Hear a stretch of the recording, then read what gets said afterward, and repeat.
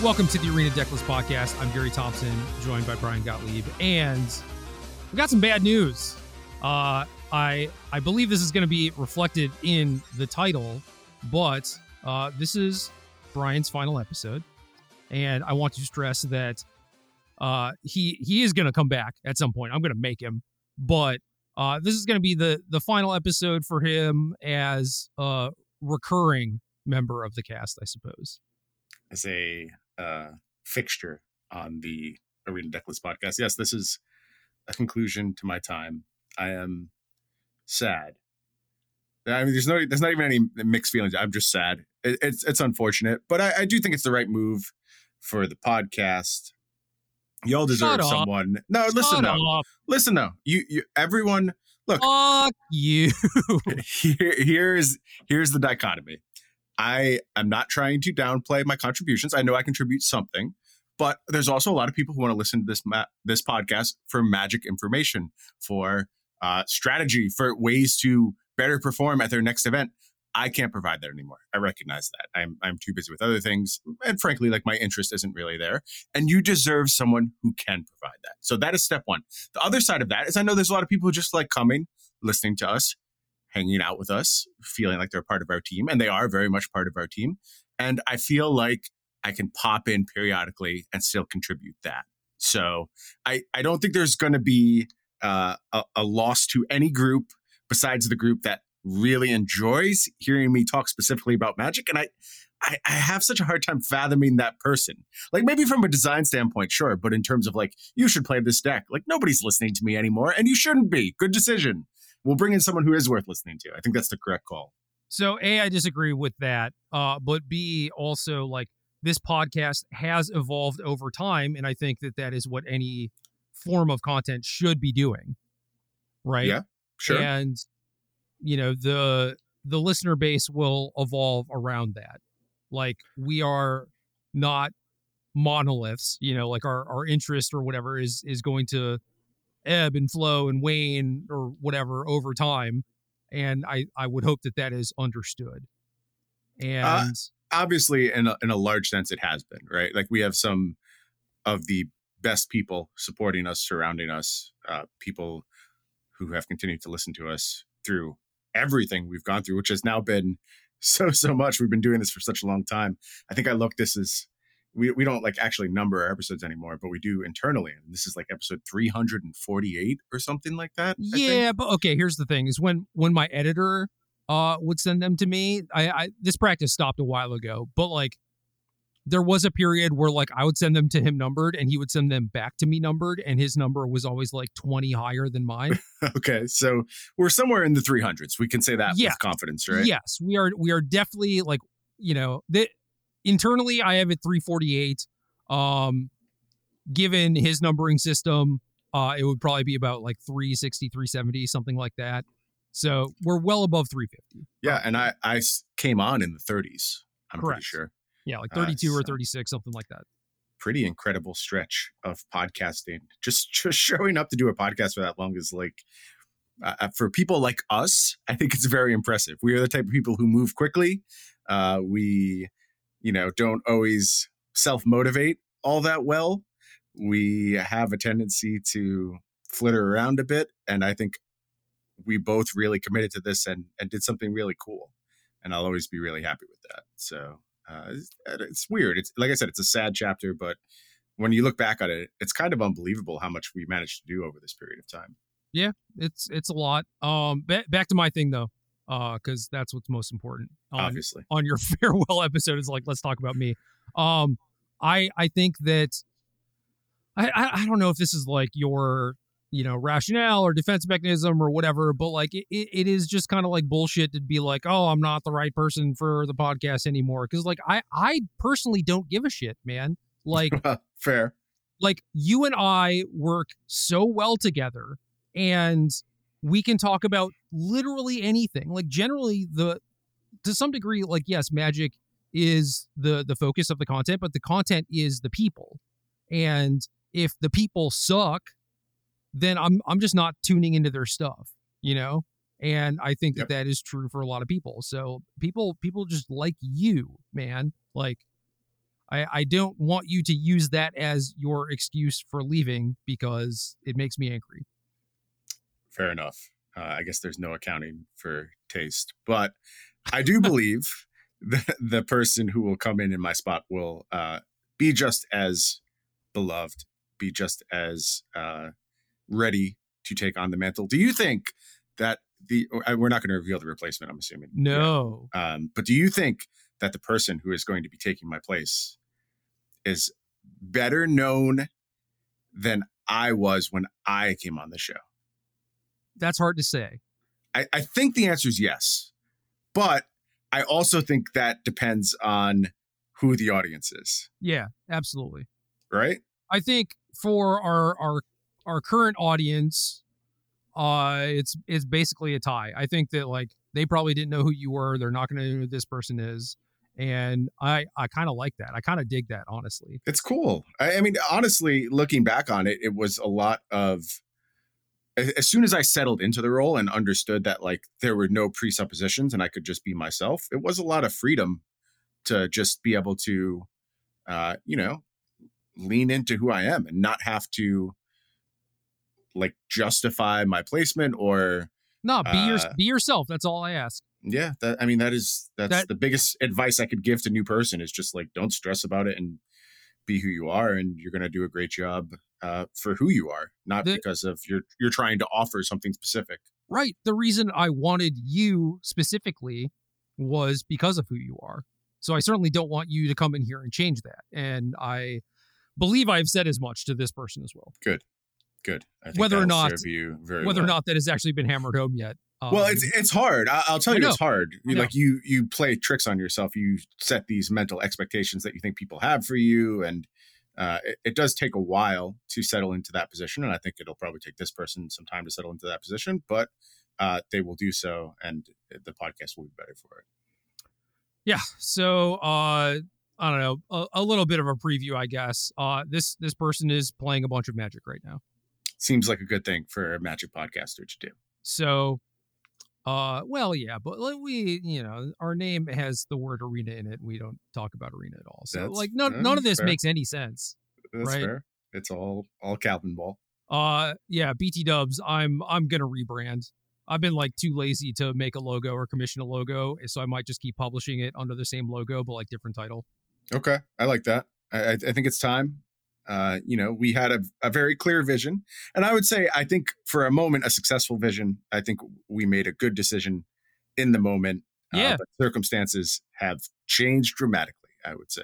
Yeah. And it was just stuff that was out of our control for the most part, in a lot of different ways. And it's just like comically soul crushingly funny to me how much it did not work out.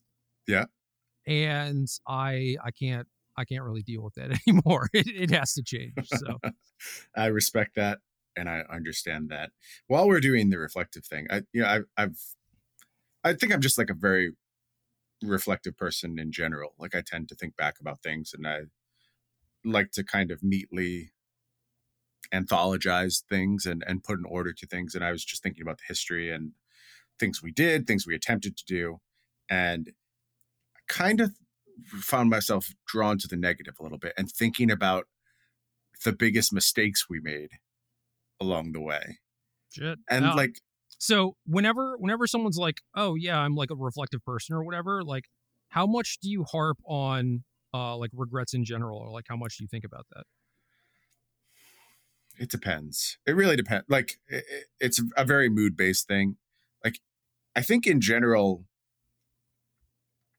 broadly speaking, my life has worked out extremely well. So the regrets that I do have are often very, very small ones. Like a lot of times they're just like, I wish I handled this situation better, or I treated this person differently. That's the one that kind of comes up the most, more than like, oh, I should have, I don't know, been a doctor or something ludicrous like that. So it really does depend. And I would say the moments where I take stock and just be like, wow, I did a lot of things right, are much rarer than the moments I'm doing the opposite.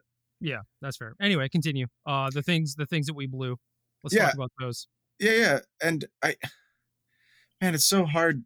I don't want to absolve ourselves of anything that we did wrong, because certainly we made missteps along the way, but like, it just felt like so much of the stuff that we envisioned and wanted to do got taken away from us out of our control. Like, really, a lot of it was like pandemic era, but also, MPL restructuring the entirety of Magic.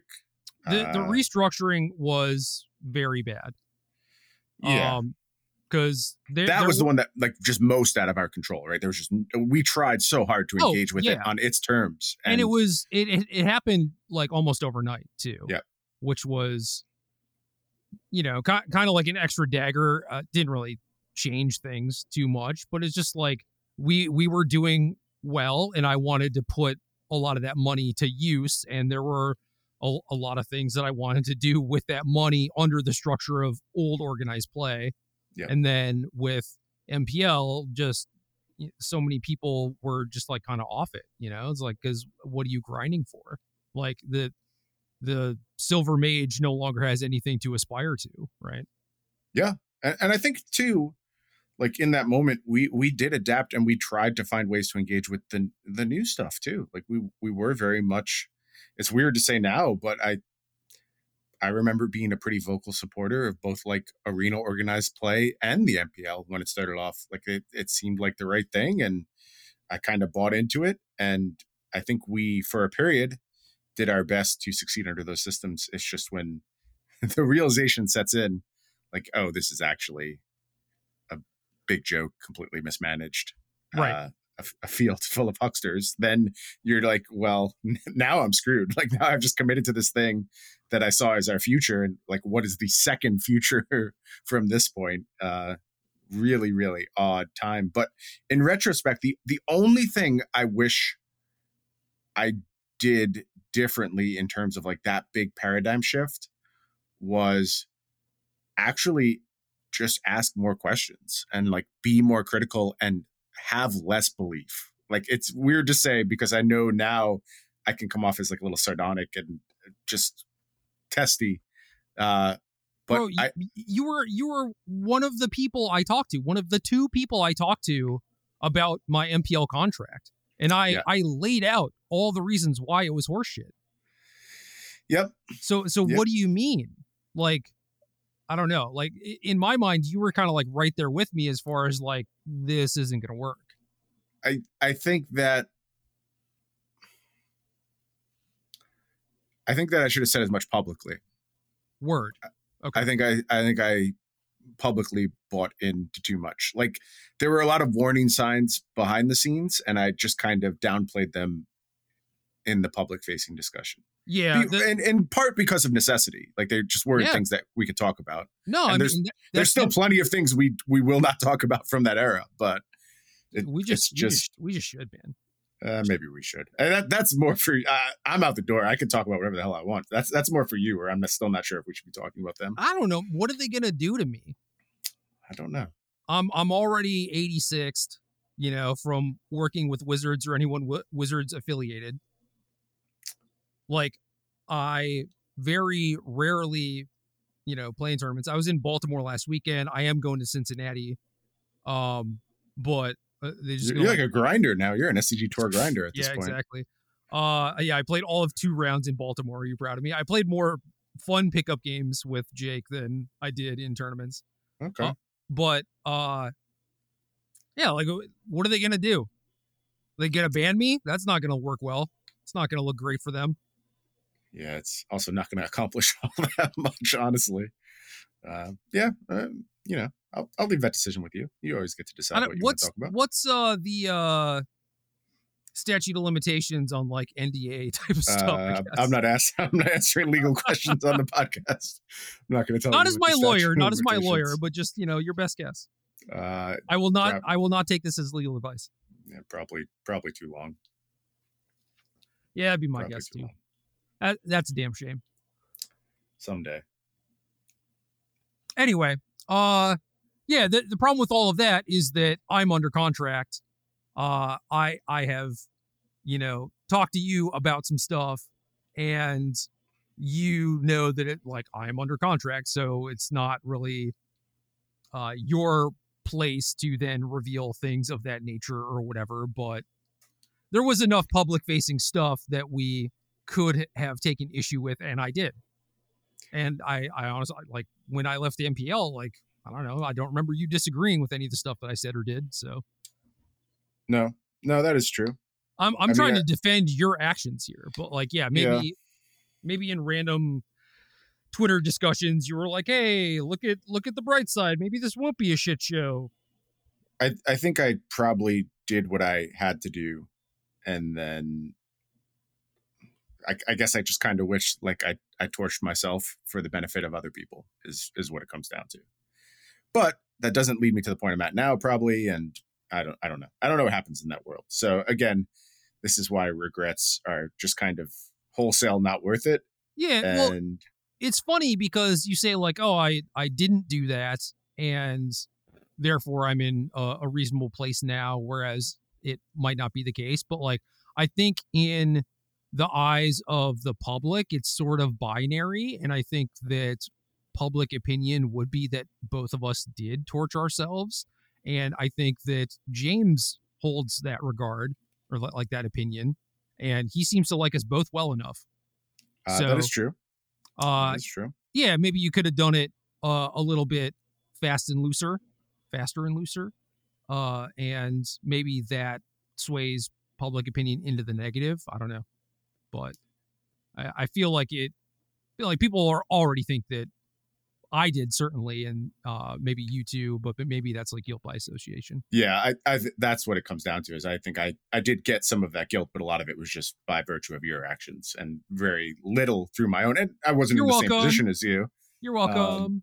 Yeah, well, I like it. Look, if I didn't support you, I would have openly said as much, but I always supported everything you did, and I was very willing to take on that guilt by association. And that's because I was right, mm-hmm. Not because we're friends, I hope.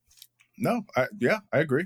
I mean, I've certainly told you where I thought you were wrong in the past, right? So that's good evidence that if you were wrong in this situation, I probably would have told you as much. That might be true, but I don't remember any of those instances ever occurring. Okay. Do you have an example? Last week when you rolled up to Baltimore with the deck that was clearly being preyed upon by the larger format was one. It just comes to mind. Yeah, but I never said like, oh, this is the best deck to That's true. You didn't win argue. The tournament. That was not my goal. Argue. Dude, I played 2 rounds. I have a laundry list of things that I learned. Like that's good. That's all you can ask for, right? When I tell people that like leagues are too long, that is the reason I don't want to engage with them. Because by round 3, I've certainly learned everything. Like, they just don't believe me. No, I believe you. I certainly believe that. I have dropped many a league at 1-0, 2-0. Like, it's just, I've learned what I need to learn. I have to go do something else. Yeah. Usually it's like, I want to join another league now. And like, change 10 cards in my deck or whatever. Sure. Yep. But that happens as well. Yeah, it's just so funny to me where, yeah, I wanted to basically test for Cincy, and now I think I basically know like everything I need to know about this deck. And so now you will win in Cincinnati. Is that the prediction? Assuming that the metagame shifts away from all the artifact hate, then yeah, then this. What did you think about the legacy metagame in general? That's interesting to me. I mean, we didn't set out with the goal to really even talk about any Magic on this podcast, but we could check in. Like, this is about the level of interest in Magic I have right now. I want to know what the legacy metagame was like at this tournament. So if I wanted to check my work, and if you do the math and you loop in all the Delvery decks, it was 18%. Do you remember what number I said? I don't remember what you said. I think I said 18% at the high end, but like probably pretty accurate. Probably 15%. And then Reanimator was 8%. Yeah, maybe a little higher than I would have expected. I think that number was like pretty close to what I said too, but I could be wrong. Someone can check the tapes and let me know. But yeah, I mean it was kind of what I expected. Where yes, there are things that are sizable portions of the metagame or whatever, but everyone is still doing something that's like pretty different. Like how Blue Red Delver operates pretty differently from like Teamer or from Grixis or whatever. It's like there haven't been any big tournaments to just be like, yo, you're supposed to be playing this list or this version of this deck and nothing else. So stuff's hard to pin down, which is why I wanted something proactive, which is why I was like, 8-cast, I guess. Not that I'm happy with like that specifically as a deck choice or whatever, but like certainly that sort of strategy. So yeah, it was like pretty wide open, pretty weird, pretty much what I expected. And then the deck that won looked super sick, actually. Yeah, remind me what I know I saw it at some point. Remind me what actually won the event. It was Cephalid Breakfast, but that's right. Yep. But with Urza's Saga and Staff of the Storyteller to combo with the sagas, specifically Saga getting Retro Freighter Foundry to just give you like a bunch of gas. So it's basically like this weird ass mid-range deck that never runs out of cards that has a combo finish.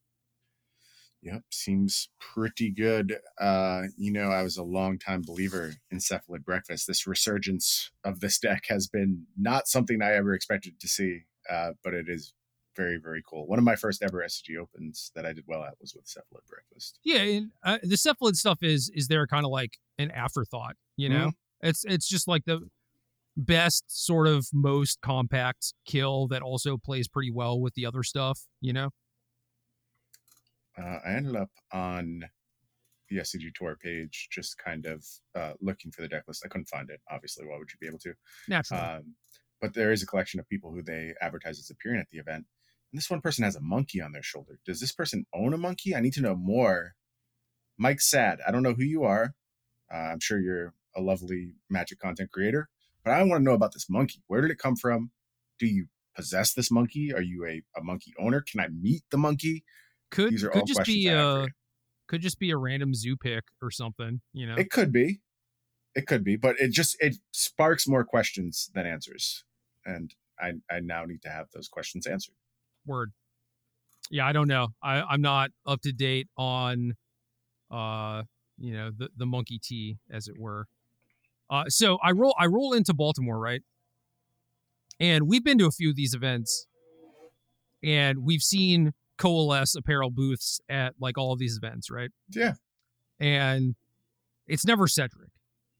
It's always I've seen Cedric a few times. It's usually not Cedric. I'll give you that. Yeah. Okay. So every single time that I've been at one of these events, it has not been Cedric, and then Cedric was randomly there, and I'm just like, yo, that second chair behind your booth, that's mine now. And I just camped out with him for like the entire weekend.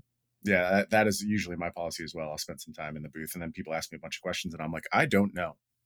I have no answers for you. I just sit here. Yeah. No, anytime customers came up, I just scooted the chair back. I just wanted to make it very clear, like, I do not work here. That's good. I had one interaction where I interacted with a customer and had to explain to them how things worked, which is how he ships everything when he gets home.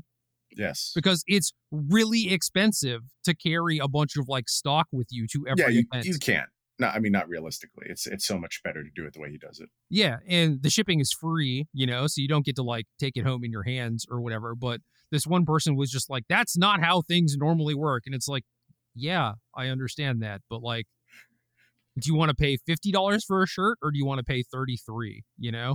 It's so he criticized your business model at the place you didn't work at, and just let you know that he wasn't pleased with it. Like,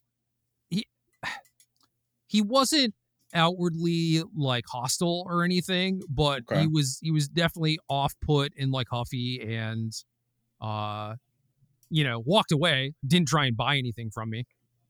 So there's that. But yeah, well, it's just like I get it. When you got into customer service, Gerald, you should have known that this is the type of stuff that you were going to be facing. So. I did customer service stuff for like 15 years. So I'm especially since that was like the one and only customer I had to deal with, I think that I was like pretty patient and pretty nice, Obviously it grates on you after a while, but it's like I am pretty good at that stuff when I know that I'm signing up to do it, That's good. I think I have a similar tact, although I remember by the end of my bartending days, I had no fucking patience whatsoever. Like just actual zero. Yeah, and if you know you're at the end, who cares? Yeah, I was just completely. I actually remember a time I made a drink for someone, and they complained it wasn't strong enough loudly. And I told them to go fuck themselves. Hell yeah. As I'm wont to do. And they flashed me a gun. And I was just like, look at my life, bro. If this is how it's going to go, like, fine, go for it. Yeah, I just had no fucks at that point. You want a murder charge? Yeah. Like, that's fine. Because I clearly don't care, you know? Just go for it. So that's when I knew I probably shouldn't be bartending anymore. Yeah. I was just like, yeah, whatever. I think more bartenders should be like that, honestly. But, you know, working for tips, maybe not the best idea to be like that. You gotta have a blend. Yeah. And I don't know. Depends on like what kind of establishment you're into, right? Because if you're in a place that is mostly regulars and there are enough people, you would hope that maybe the regulars realize that, like, okay, that person's not going to tip you. So like we have to cover that as a collective. Yeah. So my spot was like pumping busy nightclub where just no semblance of regulars make right whatever 1,000 drinks in a night, and it just pure volume. Like your only limitation on how much money you make is speed, like how quickly you can make a drink. Okay. So it completely changes the dynamic where it's just like, do this as quickly as possible, get the next person up. If someone wastes your time, tell them to fuck off and go to the next person. Like, that's all you can do, because that's the actual limiter on your money at that point. Right. You're down $1, but that person was going to cost you like $3 anyway. Yep. So. Yep. What other mistakes did we make? Well, a recurring mistake that I make in all aspects of my life that I've always made, and honestly, a mistake that I'm kind of comfortable making, was I gave many people the benefit of the doubt, and just expected good from people. Like, I expected some people to, kind of engage with things, negotiations, business arrangements, the same way that you and I would have, openly, in good faith. Being trustworthy people. And that got to us a few times. Yeah. When you brought up like, oh, a lot of the stuff that stymied us was out of our control, it's like, well, yes and no. Like I never like just chalking everything up to luck, right? Because there is always something that you can do better, and I think you create your circumstances. Yeah, and I think that we were certainly after those experiences going to get better at it. Just we ran out of opportunities because things had started changing, right? Yep. The new car smell on like Magic is an esport soured pretty quickly, and then we no longer had a bunch of those opportunities like knocking on our door. So yep, which is fine, because honestly, like a lot of the shit that we could have done, like some of it would have been could have went even worse. Yeah, could have went even worse for sure. And maybe it, if we had gotten to some of the arrangements we were looking at and had been committed to them, it could have just been an absolute money funnel with the way things went. So yeah, and I don't know. I think that we did a good job pulling the plug on a lot of that stuff when we did too. So there's that. For sure. Yeah, I just think like it's just something that comes up for me over and over and over again, and it comes up with like issues like forgiveness, and I just like, dude, I never forgive. I know, and it's good. Like I actually kind of envy that, because I want to believe in people. I want to see the best in them. I want to give everyone the chance to treat me as the way I would treat someone else. And you can absolutely get burned by that. I was actually telling this story the other day when I was talking about the process of either lending money or selling something to someone and then being like, oh, I'll pay you in the future. I will never ask for that product, thing, money, whatever it is. I will never ask for it. And what I will do instead is I will use that to silently judge you for the rest of our relationship if you take advantage of the fact that I will not ask you to give me the $10 you owe me or whatever like that. It's just like, I'd rather just have that information that is worth the $10 to me than have the $10 in my hand. And that extends to a larger number than $10 too. Like it really just goes entirely up the spectrum. All right, I got to tell you a story involving one Colossus boss, Colosso Fuentes. Okay. Do you know Colosso? By reputation and a very few personal interactions. Okay.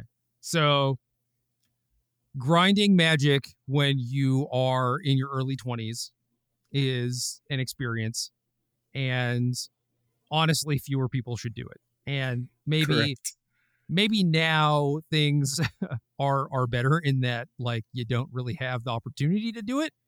So kind of saving people from themselves by just having not a whole lot of organized play offerings. So pros and cons, I suppose. But at this point, I was, maybe mid to late 20s or something. So like I have a little bit more spending money. I wouldn't say I'm, doing well or anything. But being friends with Colosso, who was like maybe even not even 20 yet, might have still been a teenager, but around that age, and like not having a lot of money, and just the occasional like, yo, can I get $10? Like, I'll pay you back next event or whatever sort of thing would happen, right? And it's fine. I totally did not mind doing that. And then it just came to a point where, like, obviously there are some stories where it's just like, oh, you're staying with Colosso, like it must be nice that he's got money for hotel rooms, even though he still owes me $20 or whatever, just like a decent amount of people, a handful of people were just like, yeah, Colosso owes me 20, Colosso owes me 30, Colosso owes me 50, etc. Right. So this was just kind of a thing. And he didn't have bad intentions, like he did intend to pay everyone back. Right. But, you're a broke kid. What are you going to do? Yeah. So it got to a point where he owes me like $30 or something, and I didn't expect him to pay me back in a timely manner, and I also would prefer it if he paid back the other people that were more directly involved in his community before he paid me back. So even if he offered me money, I wouldn't take it, or I would just like take it and go give it to someone else, But the thing that I started to do to accrue value on this debt was I would walk into an event for the first time, like Friday, Saturday. I would beeline for Colosso. I would see him, in the middle of a big group of friends. He's like a sociable, charismatic dude. So he's always talking to people. And I'd be like, where the fuck is my money, Colosso? Just really loud, just like start yelling at him. Be like, dude, what the fuck? It's been 6 months, like, and I would just lay into him. And then he would just be like, dude, I'm sorry, like I'll pay you, next week or whatever. And then I would walk off, and I would hear the people be like, dude, how much money do you owe him? And Colosso was like, $30. That's good. So I would just make a scene and get value, and people were just like, dude, why do you do that? It's so mean. And it's just like, I just don't even want him to pay me back at this point. Like I just want... you have to get something out of your investment. Yeah, I just want the equity of being able to yell at him kind of at every tournament. And, I in many ways, you and I are very similar. I would have probably done the exact same thing. It reminds me of the fact that when my brother was probably like 15, he got very confident in his tennis game and challenged me to a $100 match of tennis. Okay. And I said, you know what? I'm not going to play you right now, but I'm going to accept your bet. And at some point in the future, I'm going to challenge you for that $100 game. My brother has never, and I actually mean never, beaten me in a set of tennis. It's not even close. It's not even in the realm of possibility that he can beat me. So what I am doing with this $100 bet that I have saved in my pocket is I am waiting until he is at his lowest, most desperate, and just horrible situations. Everything has gone wrong in his life. He's in the gutter, has nothing left. I'm going to play that $100 match of tennis. I'm going to be the straw that breaks the camel's back because he had the audacity to believe he could challenge me to a $100 match of tennis. And I have kept this in my back pocket now. We have to be talking 17, 18 years. And I'm holding on to this $100 match. The problem is I am getting old and fat. And now I'm starting to get concerned, like, well, if this continues to happen, am I actually going to reach a point where I will not be able to cash in on this bet? I don't think so, though. I feel like the skill gap is just too much, Dude, I hope that he is secretly training every day and he's just going to whoop your ass. The gap is so huge. It's so huge. Maybe it in was. so many ways. Maybe it was, but you haven't been training. I'm not sure I understand. Oh, wow. Siri is participating in this argument now. I also have not been training, but I am... Bro, it's our last episode. Put the watch away. Sorry. I am a naturally talented racket sport player. I'm just good at racket sports. I always have been. I picked them up very quickly. Any sport played with a racket. Badminton, table tennis, actual tennis, pickleball, I pick up very, very quickly, and I'm usually very good at.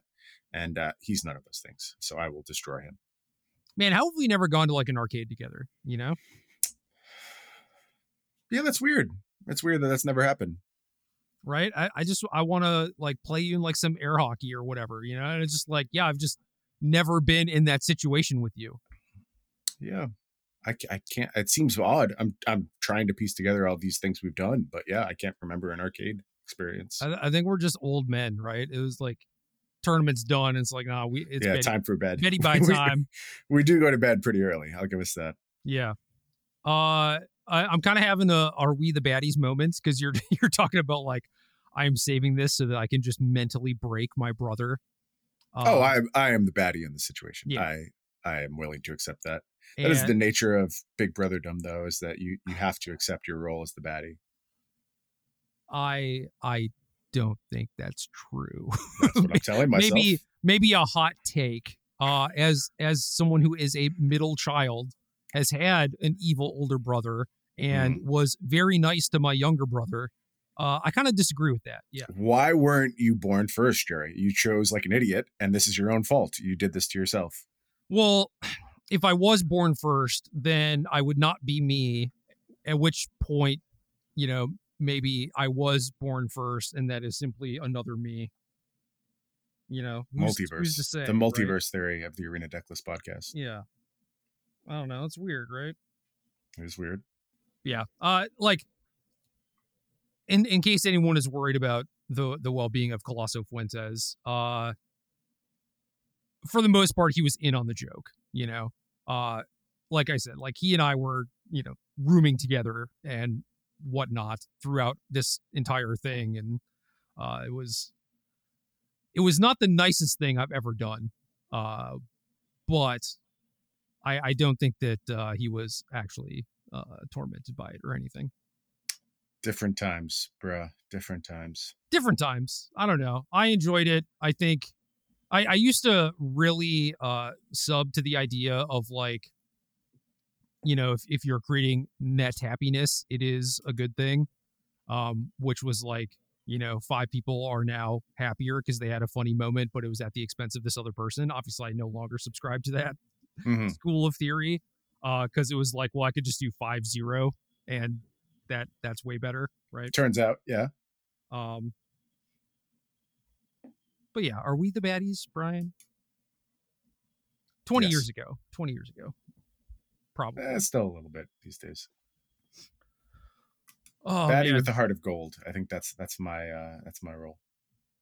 So obviously you're busy with fab stuff, and you're going to be spending a lot of time down there and everything. Yeah, I leave tomorrow. Yeah. Back down to Auckland. Are you, I don't know, like all set up for this? I know that you have like your parents watching your house. You have like another place down there. Or do you think that you're going to be like pretty happy with, it's not even like bi-coastal, man. It's like bi world. Yeah. Yeah, I do think I'm going to be really happy. I really like what I'm doing right now. Again, just like my life is this story of ridiculous consequence and good fortune. But one of the things that always sort of held me back from wholesale committing to the idea of being a game designer or, you know, working on a TCG, it's hard for me.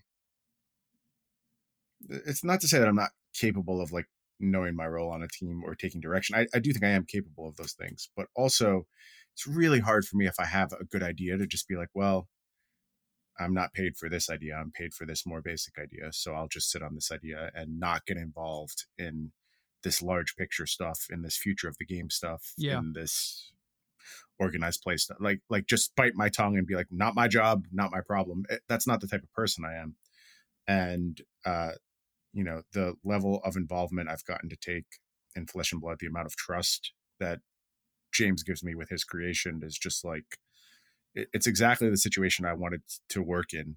And beyond that, I just love the game. I think we have a lot of fruitful territory to mine. We keep coming up with cool shit to do in the space, and love the team I work with. So it has worked out extremely well. And it's one of those things where obviously the travel is not great.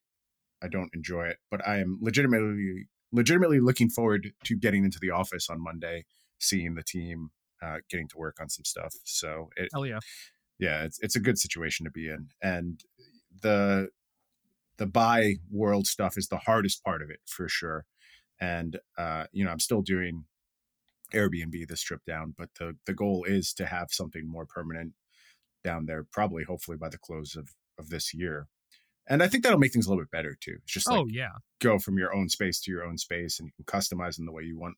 One of the hardest things that I've run into is just like having a comfortable work setup when I'm there. Like that's a really big deal. I sit in this garbage chair that whoever put together this Airbnb purchased from, I don't know, a dumpster in a lot of cases, it feels like. And then my back is in shambles by the end of a week. And it is, I'm too old for that shit. But once I have my own setup, I think that's going to improve things quite a bit. So. Yeah, dude, absolutely. Like I could do that sort of stuff, like work while traveling, and it was fine in small doses. It's like, oh, look at me making the best of my situation, but like, thank God I get to get out of this situation. Yep. And back to a place with like, a real chair and 2 monitors or whatever. Yep. Very, very important. I bought like a travel monitor this go around, which is an interesting piece of technology that I never really considered before. We should have talked about that. Is it not going to work in my favor? Oh no. I also bought one of those a while ago. Okay. And haven't had the opportunity to use it much because I haven't been put in that position where I'm like working on the road all that much. But like, I'm curious. I'm pretty excited this go around. I'm curious. Yeah. And if not, I can leave it in the office when I'm not there. So that'll be good. Just always have it around. I picked up a new laptop. So I'm just like slowly building out my stuff for these travel situations and making it more like being at home. But having an actual home is going to be the real difference maker in terms of comfort. And I'm excited to get to that point. Absolutely. So you're ready though. Yeah. Kind of. I mean, I would hope so because you're leaving tomorrow. But I mean, I haven't packed, but like I'm ready-ish. Like, I just got to put some clothes in a bag. What I've realized now, this is my 4th trip down there. I'll just buy whatever I need. Like, it's not worth like stressing over. I'll even like clothing and stuff. I can get anything I need there. And in fact, my favorite clothing store. It's like they're a whole country, Yeah, my favorite clothing store. It's pretty expensive, honestly, in the States. But when you're there, I benefit from a nice exchange rate. And it turns out it's much, much cheaper for me to buy Lululemon clothing in New Zealand than it is in the US. Yeah. And so actually I'm pretty incentivized to not bring a lot of stuff with me. And I just do a lot of shopping while I'm there. Even like sneakers. Like I got a nice pair of Forces last time I was down there, and it works out well at the exchange rate where it comes out a little bit in my favor. So I'm all for shopping down there. That's tight. I'm familiar with that store from folks that I dated, but I would never like splurge on myself because it's you should. I've never spent more than $100 on an item of clothing for me that wasn't like a suit, Once you have done it, it's very hard to go back. And not like I'm not a brand person. Like I don't give a shit to display a brand on my clothing. That's not important to me. No, me either. What I do care band about shirts for life is comfortable shit. And their shit is the most comfortable by just an order of magnitude. So comfortable. Like they use really nice fabrics and have really good technology in terms of like, when you're doing things like workout clothing, sweat control and things like that. And even like smell proofing their stuff. They're really good. Like they just use premium shit. Oh, I didn't even know about that. Yeah. It's really good. It's worth it. So what I was getting at is like I've never spent that money, but Josh Cho bought me a pair of Lululemon sweatpants because he had gotten some and was just There like, you this go. is the greatest stuff of all time. Yep. So he bought them for me, and like I'm a fan of like comfy pants, you know. Like what do you think I wear all day? I'm not wearing jeans right now, I'll tell you that much. But he got me a pair of those, and it's just like, yeah, the absolutely comfiest pair of pants I own. Not close. Yep. I actually legitimately have a hard time wearing other clothing. I'm like, this is just not comfortable. I don't want to wear it. I'm not there yet, but I don't know. Maybe someday. We'll see. I don't know. I don't know what it is. It's just like it's not that much better to me to necessarily justify the price, but I'm sure if I looked at the math of like, you know, how long does this thing last and like how comfy it is, like price wise, it is probably just much better if you have the cash up front versus like, oh, I need something now and like don't have a lot to spend.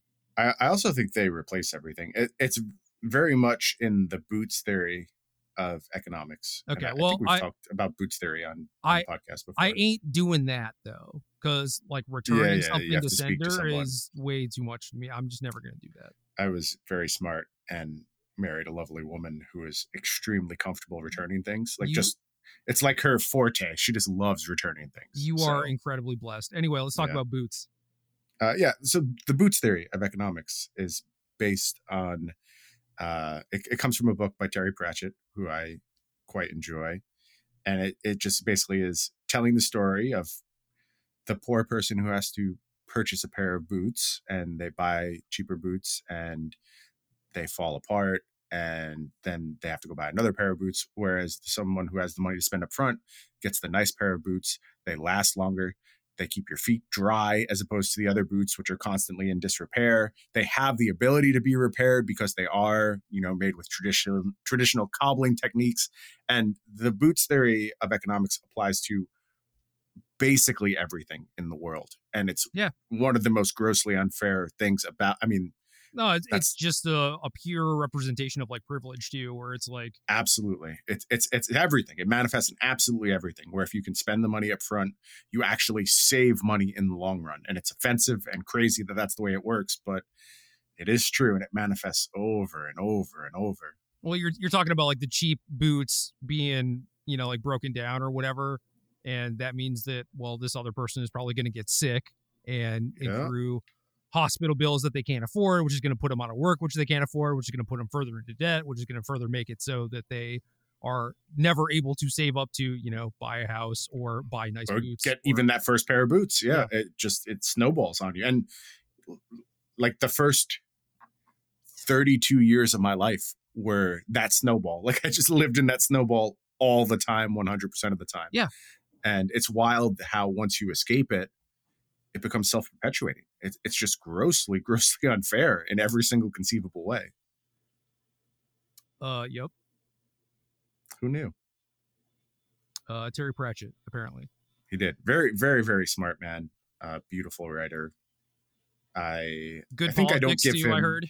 Yeah, I think I don't give him enough credit when I am laying out like my, favorite authors and favorite just content creators in general. It feels weird to call Terry Pratchett a content creator, but just someone who puts good things into the universe. I think a very underrated human by me. Not most people. He's very highly regarded. Hell yeah. Well, what else, man? Where do we blow it anywhere else? Is there anything else you want to talk about in that regard? Wish we had the opportunity to prepare for a pro tour together, which is not something that ever came up. Yeah, it's true. That's unfortunate.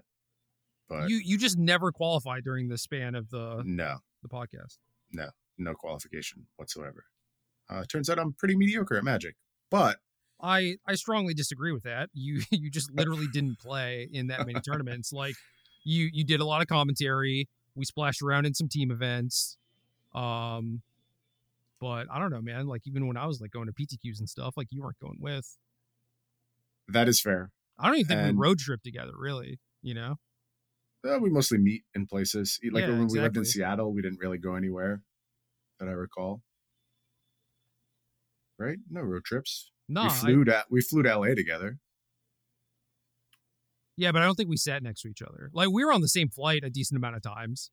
Yeah. But it was like you would get upgraded or something, or I would get upgraded. I don't remember. Yeah, I think you were more often upgraded than me at that stage in our careers. I was flying a lot. They liked me. Yeah. I got upgraded on my flight to New Zealand tomorrow for the first time. Oh, hell yeah. Yeah, it's really big. I didn't get full business. I got premium economy, but that's fine. Still better. Yeah, especially when you're dealing with like these international flights.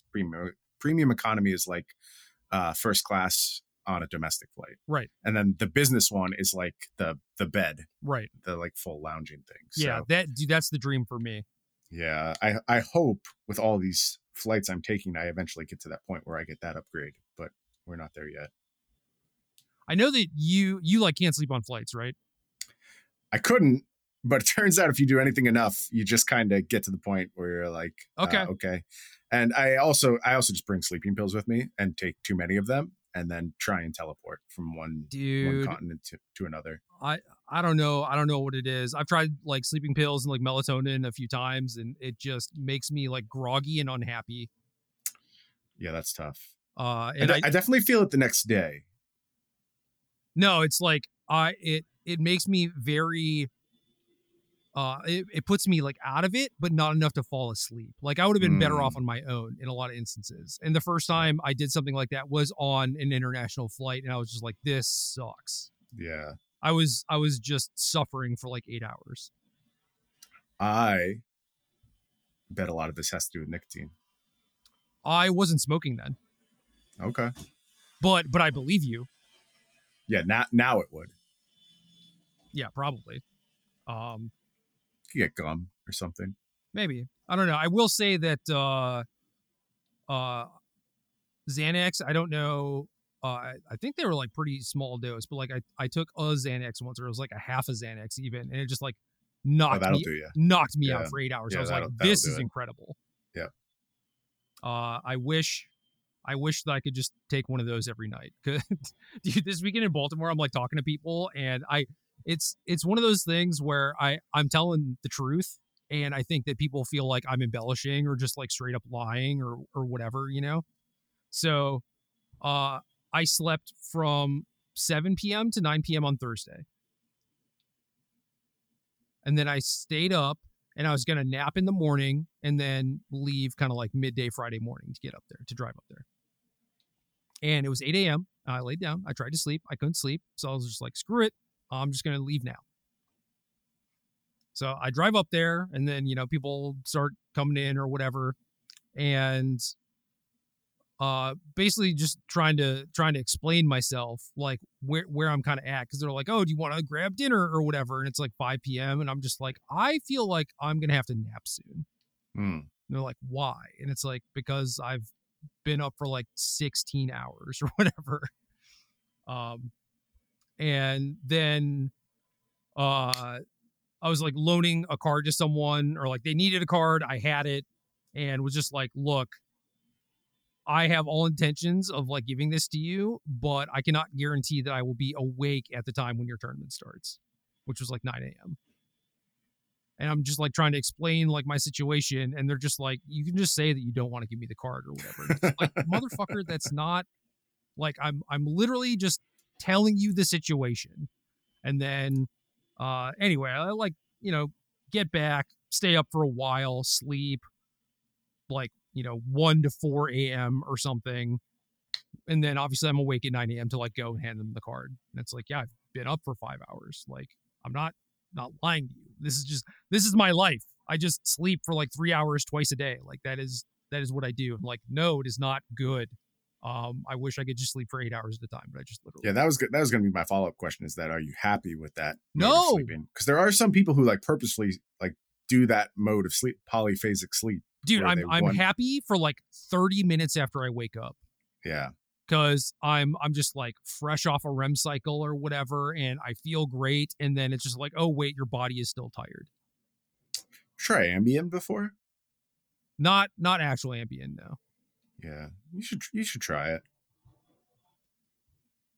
I will say that like NyQuil and melatonin is Ambien is completely different. Yeah, it's not strong enough. Yeah, I believe that Ambien is strong enough. You will go to sleep if you take Ambien.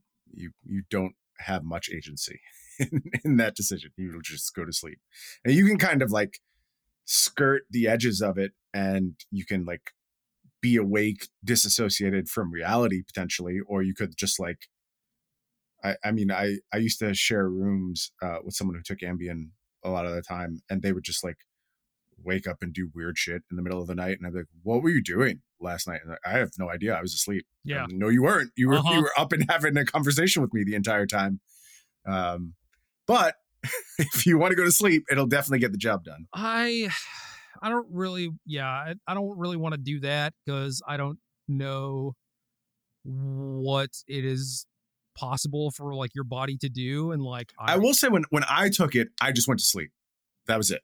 As far as at least as far as I know, as far as no one was wanted to tell you the embarrassing shit that you were doing. Yeah, as far as reported to me, I just went to sleep. But like I have I'm not sure I understand. Bryan, watch, come on. Bryan, put the watch away. She doesn't understand. Yeah, there you go. I hear the Velcro. That should have happened the first time, man. Throwing it across the room. All right. Trying to get that airtime before it gets cut off forever. Get your steps in, watch. Get out of here. Yeah. I have 3 small animals, 3 lovely, adorable, well, 2.5 adorable cats, and then Nora, who is great, and I love her, but she does not help me sleep. I will put it that way. Yeah. But that like, makes sense. I can't do sleepwalking when I'm supposed to be the caretaker of these small animals. Like good God, what if I woke up and like something had happened to one of them? That's a lot of responsibility. Do you know the magic lore in regards to Ambien? I don't think so. Something about you saying that tickled something in the back of my brain, but I can't answer the question. Back in the day, I don't know why, probably because it was just like easier to get or whatever, and like these were people who like smoked weed back when it was like edgy or whatever too. So like they were like doing some drugs, but apparently the thing to do with Ambien is to like take it and then just force yourself to stay up. Yeah. And then it provides you with like a high or whatever. So, I don't know. Like the Ambien was just a thing that I think it was a small group of people, but it was a notable group of people back in the day would do. So playing the Ambien game. Dude, back then it was just like, all right, I know that these druggy dudes like Ambien. I've heard of it. I have no idea what it is. I just assume it is a drug. And then, I find out years later it's just like a sleep aid or something. I'm just like, how the hell? Yeah. People do a lot of things to get high. Always find a way. Yeah. So Ambien is, it has deep and rooted culture in Magic's history. As does many horrible things. So add it to the list. Yeah. What else, man? What else do you want to talk about on your last show? I don't know. That covers a lot of what I don't have anything in particular to say. I one of the things about having done 300 plus episodes of a podcast is that you said a lot of shit. You've heard it all at this point. Like if you listen to all those podcasts, you know more about me. We have had more conversations than I've had with my wife probably over that same period of time. That's not because I don't love her deeply. I'm just like not a person who talks all that much. I know that's hard to understand when I talk for a living. That doesn't make any sense. I understand. I know it doesn't make sense, but I'm actually a pretty quiet person and generally more comfortable being quiet. And that's probably shocking news to some who only hear this podcast, but it's true. And you all know everything there is to know about me at this point. I don't have many secrets left. There's no like last minute divulgences I want to give you. It's just I am thankful for all the people who enjoyed my company, and I enjoyed yours as well. It was a cool thing to be a part of, and I'll always remember it fondly. And I always seize it, like when I'm thinking about like where my life has gone and the opportunities I've had.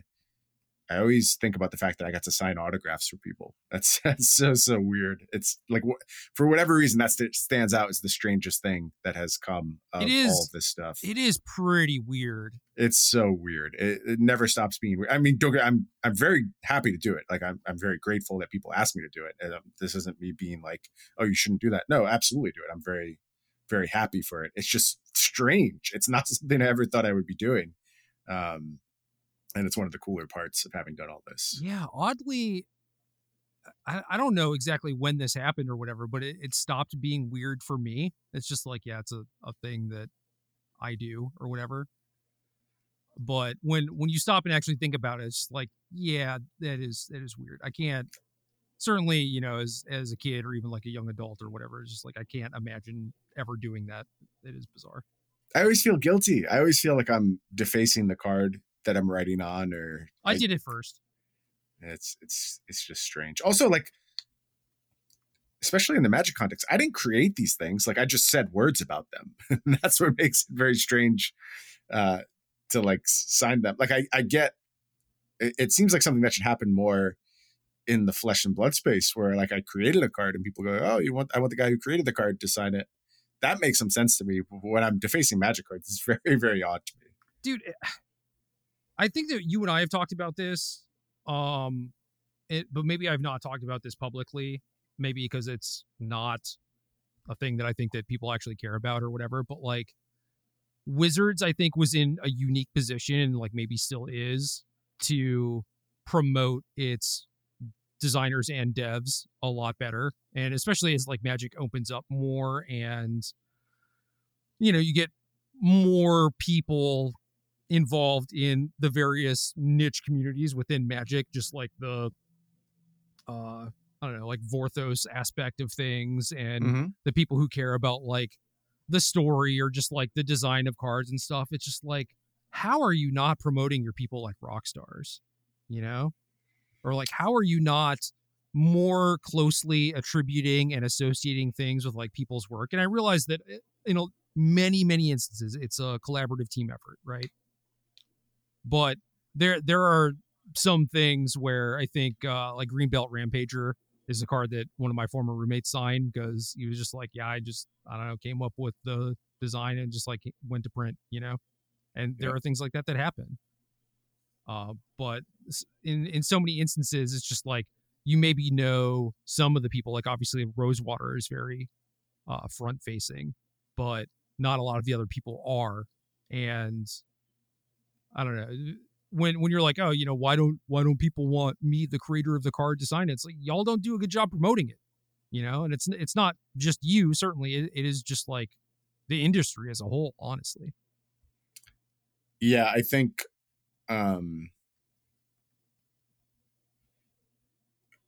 the entity you're talking about has to take it upon themselves to create that rockstarness. Like the designer you're speaking of, it's not. I actually don't think it's something the company can do. I think it would actually come off manufactured and forced if the company tried to do it. Well, they can support it. Yeah, I was thinking like, you know, support, supplement, something like that. But yeah, there's just like nothing in place to do that. But like there are, I don't know, you know, like random videos on the Magic channel talking about like the creation of sets or whatever, and it's like, you could certainly plug a lot of that stuff there. If someone has like something cool that they want to talk about, like you could actually solicit people to do guest spots on stuff like that. And I realize a lot of the people are probably just like, I want to be nameless, faceless, behind anonymous, the scenes or whatever. Good choice.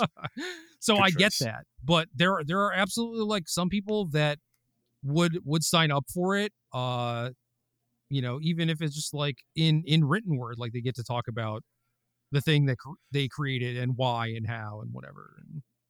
I think you were right that not that many people care.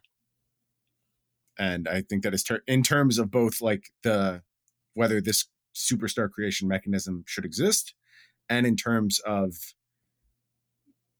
they just want to play with the cards and they don't really like have a lot of interest in where they came from and the thought process behind designing them. And it's just not something that the people it appeals to, it appeals really, really hard. Like people are really passionate about design, both in terms of understanding it, in terms of learning, in terms of, doing their own theoretical work. And that very, very small micro community is intense about what they love.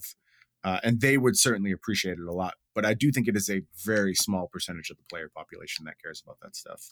I basically have like an open door policy when it comes to Flesh and Blood stuff. I will talk with any Flesh and Blood content creator at any time that wants to talk about design. I'm happy to do so. I've noticed that.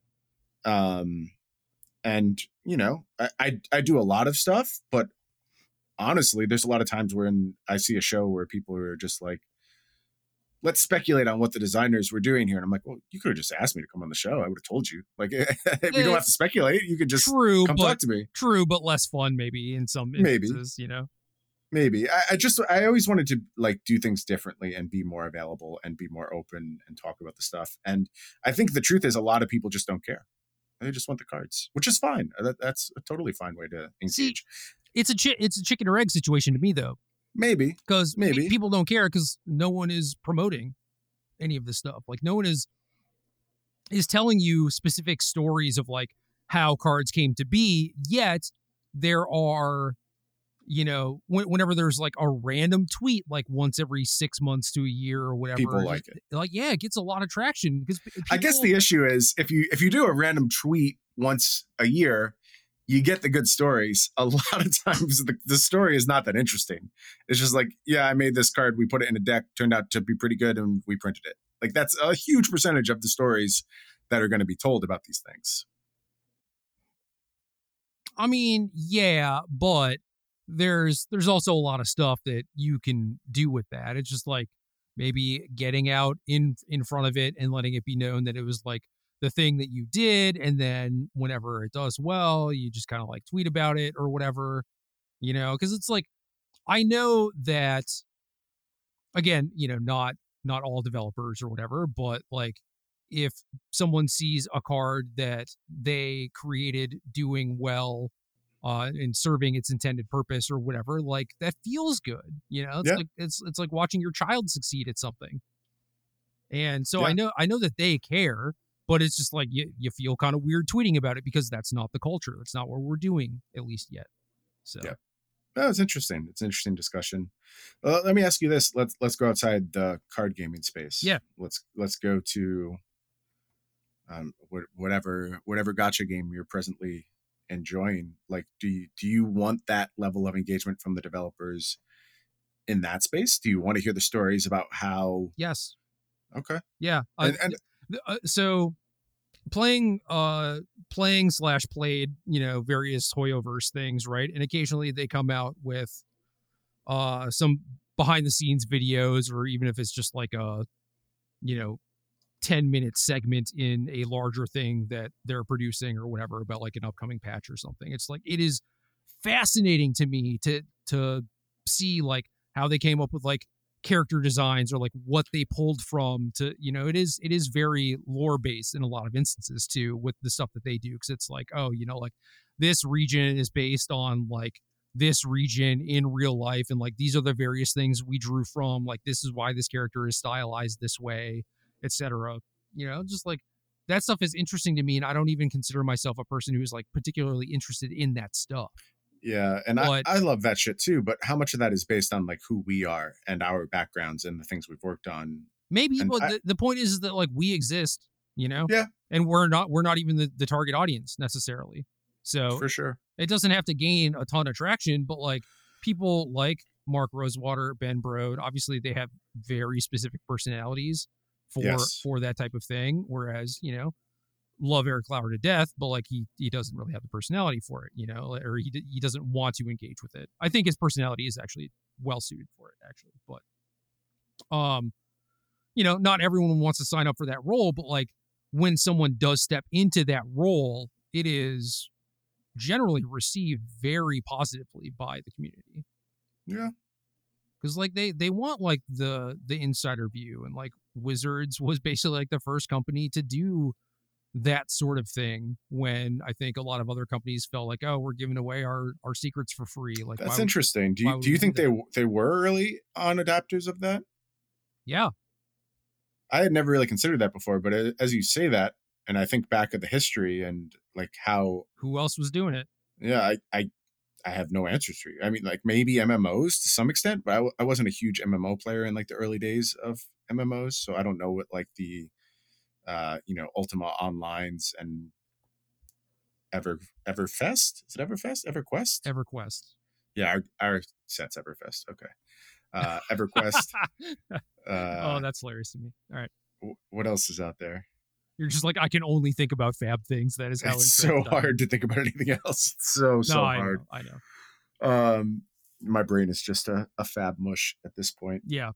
Yeah, I don't know. I wasn't engaged enough with those communities to know exactly how they were doing things. That's about the time where Wizards sort of like opened the gates a little bit and was telling more stories. Yeah. No, it was when Rosewater got there, and he's just like, I want to, write about this stuff. It's interesting, and yeah. I don't know that they were the first or whatever, and I'm sure that other game companies have done, smaller portions of it or whatever. But like to the extent that they're willing to let people in behind the scenes and like just answer generalized questions and stuff like that, like it is very different, and you see that a little bit more with other companies now, not even necessarily to the same degree that Wizards does it, Yeah. But yeah, I think that is very cool, and I think that is very silly that like, I don't know, Eric Lauer is not a more well-known and respected figure, whether or not he wants to be. It's just like, dude has done so much and deserves like whatever credit he gets. So it seems like doing him a disservice. But yeah, I fully recognize that maybe he just doesn't even want that. Maybe he likes it better this way. I don't know. Yeah, it seems peaceful, honestly. More peaceful at least. But yeah. I don't know. It's weird. It's like going to work and like talking to that dude about Magic. Like he loves talking about that stuff, right? And maybe it was just like a small group of coworkers, like people who maybe quote unquote get it or whatever. Yeah, I don't know exactly what the deal is. It's one of those weird things where it's like, I never really thought to ask him, But yeah, no, it's an interesting question. Excuse me. But regardless, if y'all wanted to do that a little bit more and maybe solidify those connections between like the people who make the cards and the cards themselves. Obviously, not every single card is made individually by one person or whatever, but there are certainly instances where that does happen, and yep.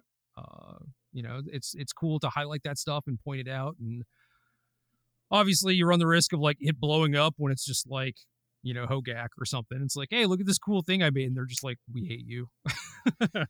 Fire this dude. Nah, I don't. It's funny. I have zero fears of making Hogak. I just like accept it as an inevitability and know it's going to happen. What scares me way more is making something boring. Like I find that way scarier than making a card that just like sort of messes up the game a little bit. Because if you don't occasionally mess up the game, you probably are playing things too safe. And it's always a thin line to walk, but you have to take risks. And that Hogaks don't scare me, but just boring, miserable sets scare the shit out of me. So yeah, I agree with all that. And like, obviously we're critical of Wizards and fire design or whatever, but like, I hope it did come across that it's like these sets are exciting, like that is definitely a good thing versus them being Mercadian Masks or whatever. And it was just like, this stuff is exciting, but this stuff doesn't have to be a bunch of free cards or whatever, like you can make them exciting in different ways instead of making like fires and Omnath and stuff. Yep. I think very true.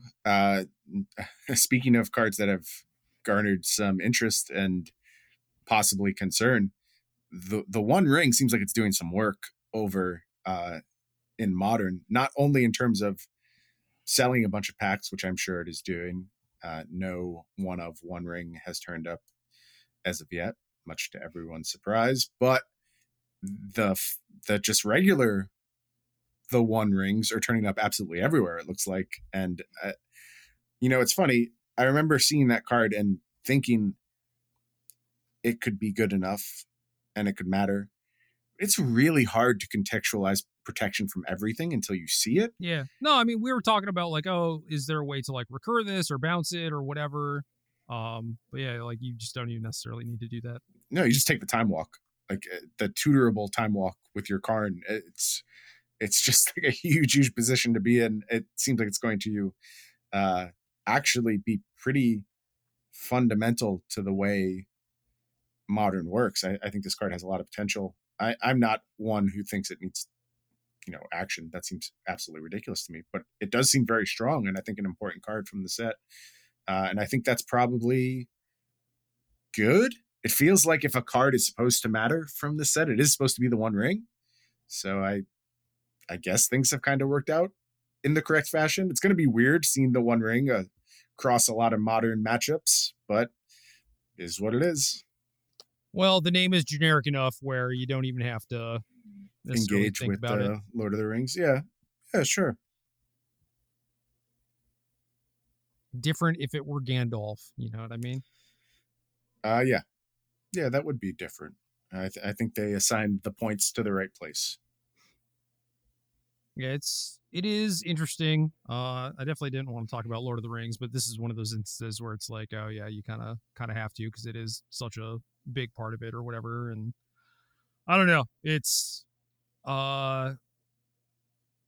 if I were, I can't stop myself from thinking about like how I would approach it as like a weekly columnist type of person. Like my brain is still trained to think like, okay, what am I writing about this week? What's the article? Yeah. And this would spawn probably a few articles, a lot of different decks, a lot of different brews, and we'd be eating good, you know? Mm-hmm. But I'm not getting paid to like actually do the work and try and figure that stuff out. So instead I'm like, yeah, that's what I would write about, but I'm just not going to do any of the research or work necessary to like write the article. So, I'll check back in 2 weeks or whatever. Yeah. Let someone else do it. Or I'll let the other person, give me their thoughts whenever we do our next show. That seems like a good idea. Oh man. Okay. So you need to make a promise right here and right now that if you ever have anything you want to talk about, I mean, like literally anything, because obviously we just bullshitted through this entire show and I thought it was rad, that you tell me, because I will be right there. I will turn my mic on. I got my good mic set back up again. Dude, I'm ready to rumble. I got nothing but time. My sleep schedule is shit. So anytime you want to talk, anytime you want to record, you let me know.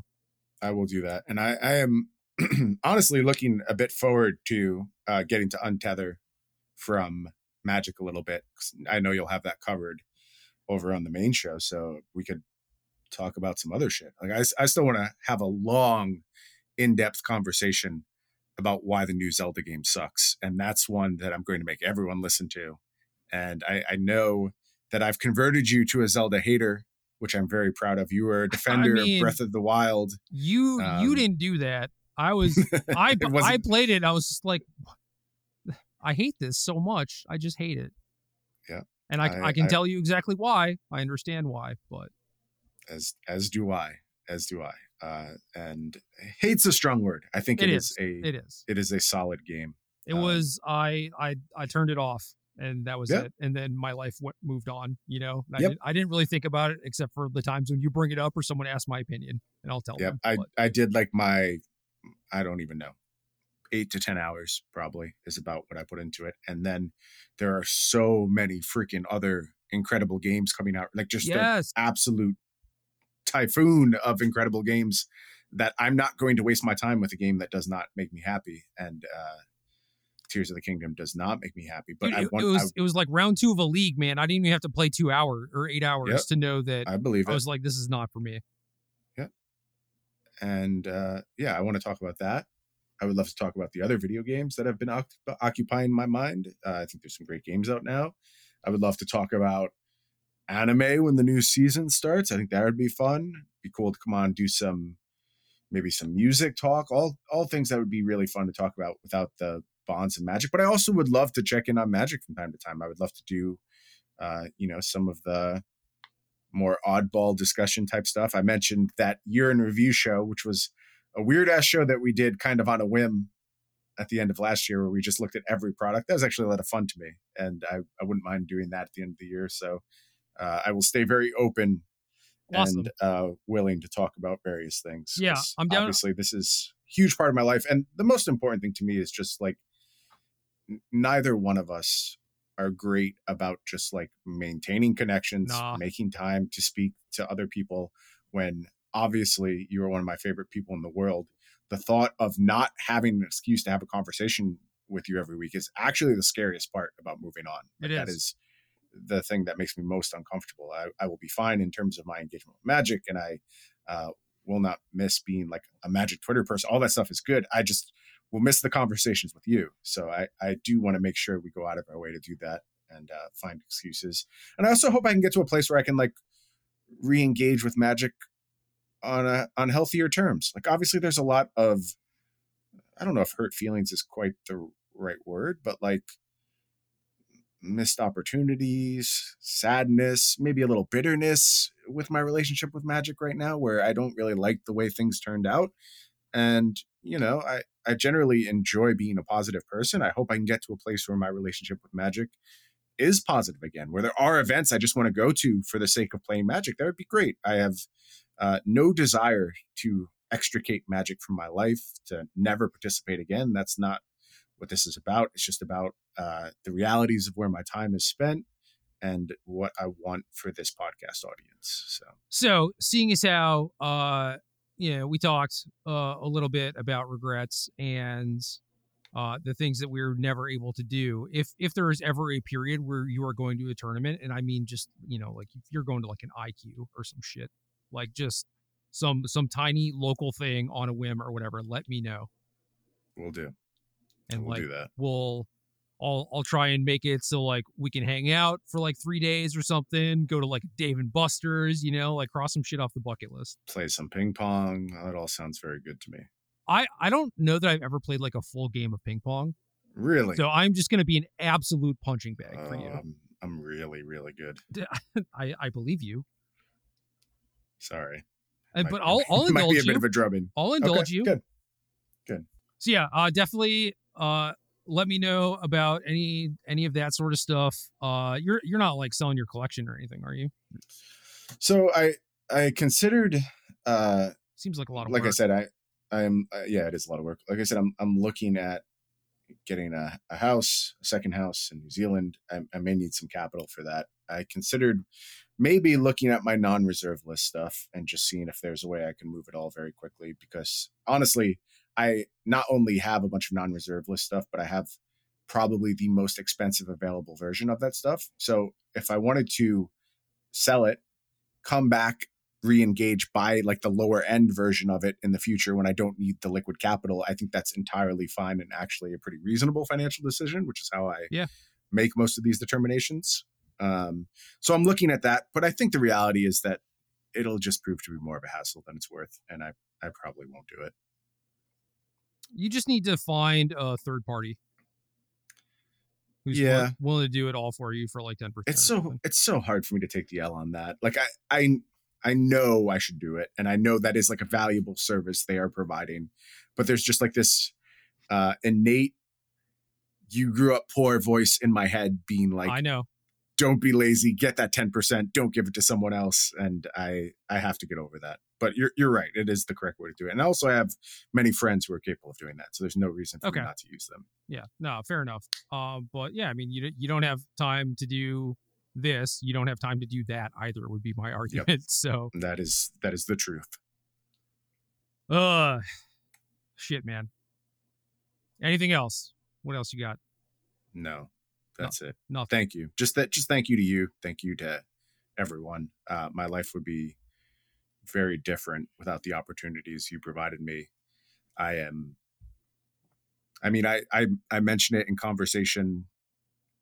It feels like almost daily that I owe everything about where I've gotten to your belief in me as someone who nobody knew, just coming on a podcast and talking about this thing that I love so much, TCGs and Magic and gaming. And without your belief in me, I don't think any of that is possible. So thank you. And then that extends to all the people who actually showed up and listened, because you could have done it and then everyone could have been like, fuck this guy. Yeah. There's no way I'm giving this guy my time every week. But people came and they listened. Well, and I'm so thankful for that. That's the thing, man. You don't owe me shit because this is all stuff that you did yourself. I just happen to be in a position to, be a talent scout effectively, and I don't know. But it's different when you put your own shit on the line, right? You already had this brand. You already had something that was successful, that was working. It's one thing if you go and introduce me to someone else. Bro, it's like, bro, you were not a risk. Like, that's the thing, is I knew it wasn't a risk. Well, you're a smart guy. I put absolutely nothing on the line. Yes, I am. In some regards, I am. I'm very, very not smart in a lot of other aspects. But in terms of, like, talent for being able to create good Magic content, I feel like the vast majority of the people that I vouched for have worked out. Yep. And also that's why I'm looking forward to what's next, man. I get to just listen to the podcast. That's pretty exciting. Yeah, and then it's watch the next person come on and just like shit the bed or whatever. Not that they're going to. I know they're listening. They're not going to shit. They're not going to. I have the utmost faith in them. It's just, it is another instance of that where I don't think I'm risking anything in this regard. Yep. I am very thankful that you said yes, that this person said yes, and I didn't have to go to the next person on the list, because always good to get your first choice. Yeah. I don't know, man. It was easy to me. Like, I made a list of people, and my list started with like people that other people would expect, and then I was like, why am I doing this? It's like that is not the show that I want to be a part of. And you and I had not worked together closely, like many times or whatever, but I'd seen enough. And then that's all. Dude, it was round 2 of a league, like I learned enough. Yep. You're ready to pack it in. And I had made my decision, and it was a damn good one, Well, I am thankful you made that decision. Been a incredible 300 plus episode run. So congrats to you for being part of it. I'll take some congrats for myself. I do think we did something special, and you should. I think we left Magic in a better place than we found it in terms of what people expect from content creators. I think, like, I fucking hope so, man. The level of, like, one thing that I hope there's a really lasting legacy of this podcast is the level of genuineness that we approached everything with, what we tried to sell you, how we tried to sell it to you, the things we didn't try and sell you along the way. I think all of that, I want you to hold other content creators to the same standards that we held ourselves to. I think you are owed that as someone engaging in the space. And, when people kind of show you who they are, and there's a lot of warning signs for it, believe those warning signs. like understand, you know who's out to make a buck off you, know who's out to really provide something for you. And I hope we helped you with that process. Yeah, I wish people would think about that stuff more. And I know that it kind of defeats the purpose if I tell people to do that or whatever, Yeah. It's like, think about how genuine we are. It's like, yeah, okay, I should probably just not say anything. But then, No, it is important. I think we left a lot of money on the table and did so consciously. And a lot of that was in furtherance of just being genuine. And I hope that always came through. And I just think that's what people deserve. And if they're not getting that, they should ask themselves why they're not getting that. Yeah. But no, man, it's part of it. It's part of the Bryan G package, It is what I knew I was signing myself up for. Was it needed to be a person that I could work alongside with. Like this is very much a 50-50 effort, and I don't know, for whatever good you think that this podcast did or whatever we accomplished, like you're a big part of that. So, thank you also. And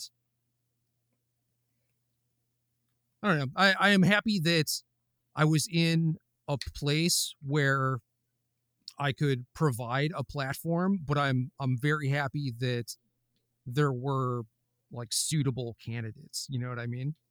And Yep. I don't know. It is certainly cool how it worked out too, where it's like we didn't know each other super well before that. I think there was, like a mutual respect and like we liked each other or whatever. But this has been awesome. Literally 0 times have I been like, God, I have to interact with Bryan today. Yeah.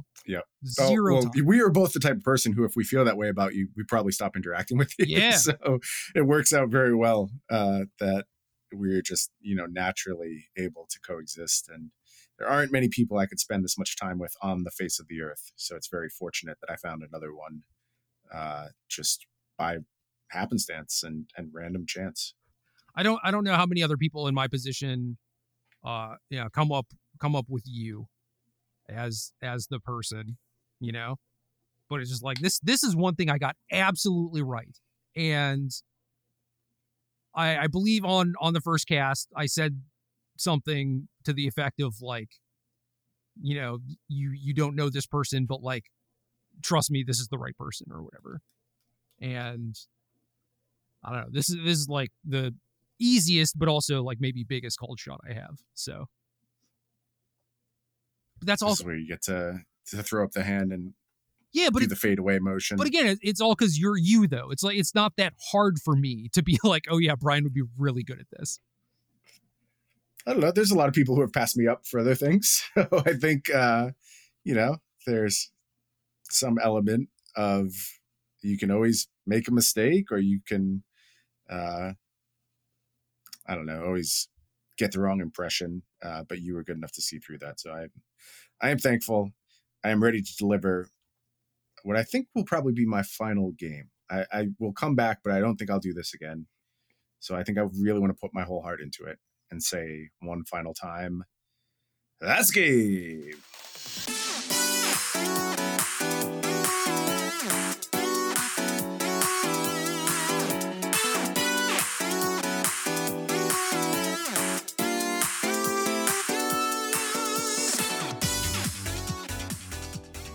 Good luck.